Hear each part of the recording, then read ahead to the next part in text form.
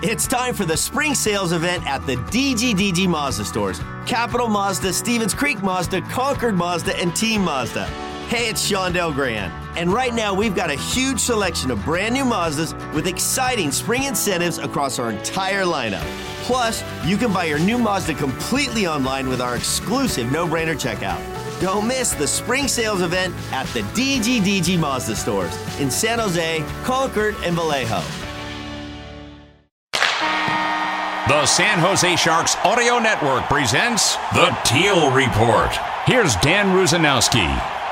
One final game on the schedule for the San Jose Sharks. It's Game 82 at Climate Pledge Arena in Seattle, Washington. Tonight, the Sharks and the Seattle Kraken meet for the final time this year. So far, the Sharks have been outscored 7-6 by the Kraken. Their most recent meeting was February 27th at the Shark Tank, and San Jose skated to a 3-1 win. But on January 20th, here in Seattle, the Kraken won by the score of 3-2, and that's something the Sharks want to reverse by earning a road victory in the final game of the current campaign. Last night in Edmonton, things were looking mighty good early when Noah Gregor scored 2 goals to put the Sharks in front. Sharks to center. Pass on the left. Gadjevich the drive. Glove save made down low by Koskinen. Swept it off to his left. Good forecheck. Now it's thrown to the slot. Score! Shimolyevsky stole that puck in the corner and sent her to Noah Gregor, and the Beaumont, Alberta native bangs it in. It's 1-0 San Jose. 1-0 Sharks. Sasha Shimolyevsky gets the lone assist. 7th goal of the year for Noah Gregor. Here are the Sharks moving in. Gregor throws to the net. Score! It's another goal for Noah Gregor. He put it off the defense, and it's past Koskinen. 2-0 Sharks. But those goals, scored 26 seconds apart, would not be enough for San Jose. Edmonton would come back several times to tie the score, and in overtime, Zach Hyman got the game winner. Couture loses on the check. Nugent Hopkins poked it free, and the Oilers take over. Gregor, Couture on the ice, up front with Burns back. Couture's off, and now Bordeleau is on the ice for the first time in a while. Here comes Nugent Hopkins coming in, trouble, they score!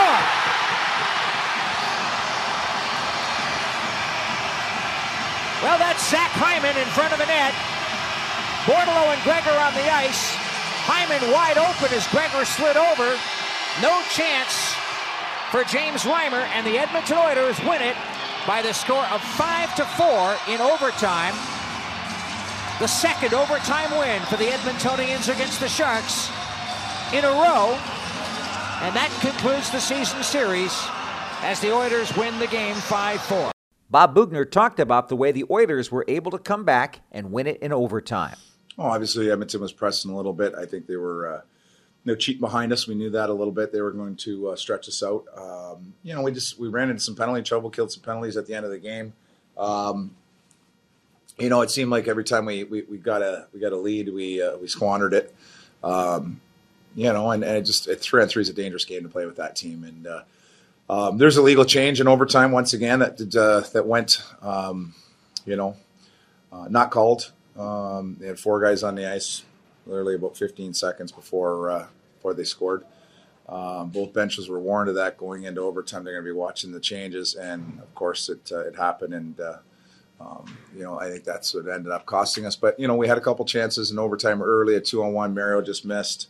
We got caught out long, and that's the way it goes. I think it's one of our better games offensively. On the cycle, generating chances. So there's some positives out of this game. Captain Logan Couture felt that the club played the right way and has been playing the right way over the course of the last few weeks. He said that the loss was rather difficult to take. Yeah, wouldn't like to give up that 4th one, but good kill. They got a bunch of power plays there, so played in their end for majority of the game. Would have liked to score on a few more chances that we got, but tough one to lose.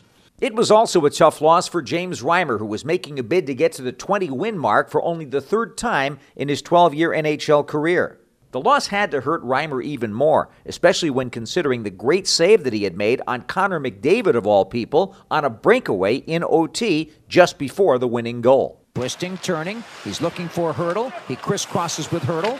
Is he going to try to get him the puck? Can't. Trouble. Here's trouble. Stolen away. Here comes McDavid. Breakaway for McDavid. Walking in, shoots. Save made by Reimer in overtime. Couture says that Reimer's effort this season has been highly appreciated and tremendously respected. Yeah, he's been a warrior. I don't think it's been documented how much what he's played through this year.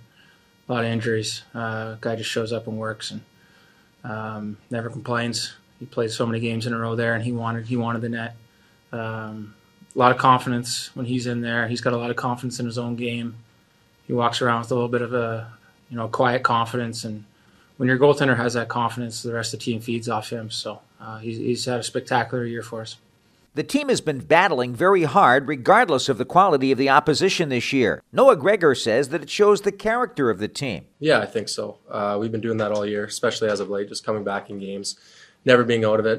We know where we are in the standings and all that, but we have a lot of pride in that room and guys that go and compete, so we're just trying to do our best to compete and play hard until the end here. Bob Boughner says that Gregor's improvement has been noticeable this season. Yeah, I think he's just got more poise, to be honest with you. I think he's, even from the beginning of the year to the end of the year, I think he's just, I've said that before, it comes with experience. And you got to be in these situations, be put in these situations. And, if it fail at first. And he did plenty of that.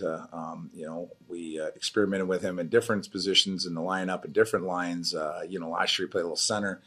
But I think he's found his game, and I think with that experience and the opportunity, he's learned to slow the game down a little bit in his brain and have more poise. And I think you could see that just not in the goals, but the plays he's making on the half wall in the D zone.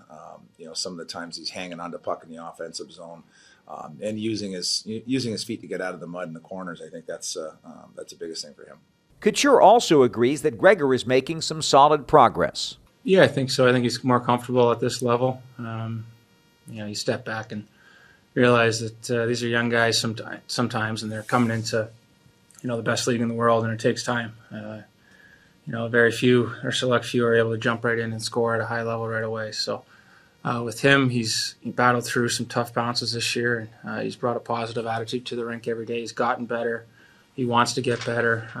He's turned himself into a good NHL player, great speed. So I really like Greggy as a player. Gregor was certainly happy to score 2 goals in his hometown, but he says it was pretty tough to take the loss. I thought we played, strong for most of the game. We had a lot of ozone time, which is something we haven't done, or we haven't been able to do it a lot throughout the year. So that was a big positive. But then, just holding on to leads, we couldn't quite do it. And it's frustrating when you're in those situations, you're up, and then you let them back in the game, and they win it overtime. So that's tough. The Teal Report will continue from Seattle in just one moment on the San Jose Sharks Audio Network. Hockey is more than a game. It's a community inspired by a sport. And strong communities need a clean environment to thrive. That's why we are committed to protecting the places where we live and play for future generations. We're using innovative technologies to transform our business and inspiring communities to lower emissions and conserve resources. Because when a sport is so much more than a game, you have to play it forward. Score! Timo Meier gets his first of the year and a fist pump. It's everything Sharks hockey in one place. The crowd is on its feet, and check out the Sharks bench. They're into it too. It's the Sharks Audio Network, a 24/7 streaming audio platform dedicated to Sharks hockey and the destination to listen to Sharks games. You can find the Sharks Audio Network on the Sharks Plus SAP Center app, presented by Western Digital, and at sjsharks.com/listen. Download the app today to listen to Sharks hockey, plus unique Sharks content all day long on the Sharks Audio Network. A couple of lineup changes for the Sharks for tonight's game against the Seattle Kraken. Kaapo Kähkönen gets the start in goal in the season finale. Jonathan Dahlen and Lane Peterson are in for Sasha Chmelevski and for Jonah Gadjevich. Don't think that the Sharks are going to go through the motions tonight. Logan Couture says it's important that they earn a victory on their final date. Yeah, we got to play hard. I thought we played hard for large amounts of that game. Do I think we could have had a few more power plays? Yeah, absolutely. I think the game would have been a little bit different, but we battled, found a way to get it to overtime. Unfortunately, lately we haven't been able to get that second point when it goes into overtime, but we got to show up with a work ethic, play a tough team in a tough building, so looking forward to it. Bob Boughner says that a win against the Kraken tonight would be a great way to show appreciation to the Sharks' loyal fan base. You thank everybody for their support, the sponsors, the fans, the people that buy the tickets, obviously. They're amazing fans, and those players can feel it every time they're in the rink. Don't miss the last game of the season. Tune in to the Sharks Plus SAP Center app presented by Western Digital at 6:30 Pacific Time for broadcast coverage of the San Jose Sharks against the Seattle Kraken. Drew Amenda joins me with his great analysis. Don't miss a minute. I'm Dan Rusanowski. Thanks for joining us on the Teal Report. For the complete Teal Report and more great Sharks content, go to sjsharks.com/listen.